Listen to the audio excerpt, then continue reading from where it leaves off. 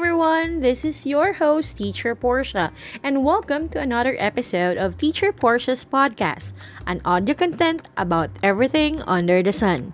My aim is to provide medium of insights that will be helpful to all willing learners. A teacher voicing out her humble opinion which may apply to you or maybe not. Just remember, school is not even the greatest challenges we will all encounter. Life is. Life that exists beyond the four corners of our classroom because everything has a story to tell and learn from. Let's start!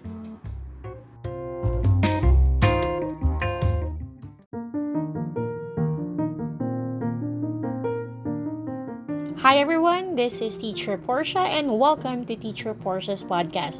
For today's episode, we will be discussing 5 key elements of an effective language learning. Of course, some of you already know that I am an English teacher, and one of the challenges that I usually encounter is letting my students speak English only policy. So because a lot of Filipinos are more inclined in using our language, which is Filipino languages, rather than using a second language, which is English. And of course, it is important for my students to know and use the language well because not because they want to be an American citizen, but because we want them to be fluent in the language so they can express themselves well and they can compete to globalization. So wherever they will be in the future, they can speak and express themselves. That's why it's one of my advocacy to let my students really know the language and for them to express themselves. So for tonight or for today, we will be discussing key elements for this effective language learning. And I hope that you can use it also in your own class. Of course, language learning or language acquisition is always an ongoing process that differs for every student. Students may move back or forth between stages depending on the academic demands of a lesson and the amount of participation required.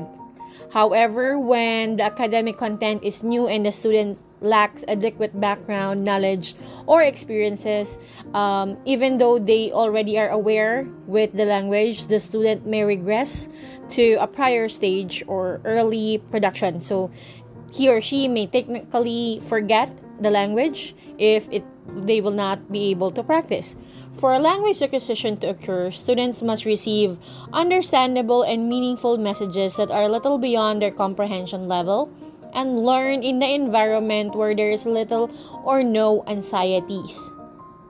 So as a teacher, recognizing these two principles can help us create a natural language learning environment in our own classroom so that we can able to let them learn without any anxiety. So here are the 5 key elements of an effective language learning environment. Use of these strategies can assist all our students in assessing the content materials and will be able to practice the language that we want them to produce. Number 1 is comprehensible input. Teacher can make their language more comprehensible by modifying their speech, by avoiding colloquialism and speaking clearly and adjusting teaching materials, adding redundancy and context, and scaffolding information within lessons. So in our English class, let's make sure that we use or we have vocabs that our students can relate to. Now, if we're gonna introduce new language or new words, then we should do a scaffolding of information and we use it redundantly so that students will be familiar and with the language and they'll be able to comprehend what is the word all about. You can also use these words to practice and like word for the day so that the students will be able to integrate it in their speeches or in their sentences, which make it more fun and knowledge can take place. Number 2, reduce anxiety level. This is very important because students who want to speak English are having hard time communicating themselves because they are shy. They are not comfortable because they might be bullied, or some people might tease them if they cannot pronounce it well. A student's emotions plays a pivotal role in assisting or interfering with learning as a second language. Teacher can assist students by creating a comfortable environment that encourages participation and risk-taking without fear or feeling embarrassed or foolish. So in my class, when we are in our discussion, I make sure that my students can comfortably speak in English. Now, if they are having hard time or they are shy about, some students will say, "Ma'am, can we speak in Tagalog?" I do allow that just to let them have their own idea, and then I will be gradually helping them put it into pieces by saying it or by restating the answers in English format, and then I'll tell them that, can you please say it again now with the English sentences or phrase that we created. Because of that, students will not be hesitant to express themselves. At the same time, they will have confidence to repeat the paragraph or repeat their answers, because together with me as their teachers, we'll be able to have a comfortable environment and encourage participation. Actually, there is a controversial strategies regarding this, because some English teachers would like to point out the mistakes of the students promptly in when they are discussing in the lesson. So example, if the student mispronounce a word, some teachers will say, "Oh, they will gonna correct it in front of the students." But on my end, I don't do that, because for me, it can embarrass the students and it can crush the confidence level that they have. So I am quite different from other English teacher. I don't correct them bluntly. So what I usually do is I say the word again, or I use the word again, but this time in correct pronunciation, and let the students read it or answer it again using the skills or using the pronunciation that I've used, without directly correcting them, so that they will be comfortable expressing themselves.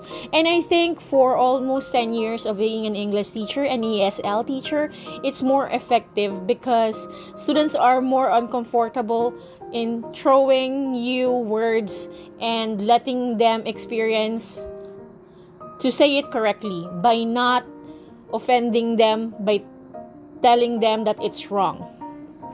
Number 3, contextual clues. Of course, visual supports makes language more comprehensible. For example, a grammar lesson using manipulatives may be more understandable than the explanation of the grammar rule. Even social language is more comprehensible when context is added. For example, understanding a face-to-face conversation in which facial expression and gestures are used is easier than understanding a telephone conversation when context clues are non-existent. So, if you'll be going to introduce words or phrases that is not widely known among your students, well, you can do contextual clues by presenting it into another sentences that they can relate to. So, if you will notice, you need to be observant. If the students still cannot understand it, you need to provide a lot of sentences for them to get the idea. So presenting it the way that they can understand, and you will be able to see it through cues or body cues or through their facial expression and gestures, that they're able to understand the context or the topic or the point that you want to say.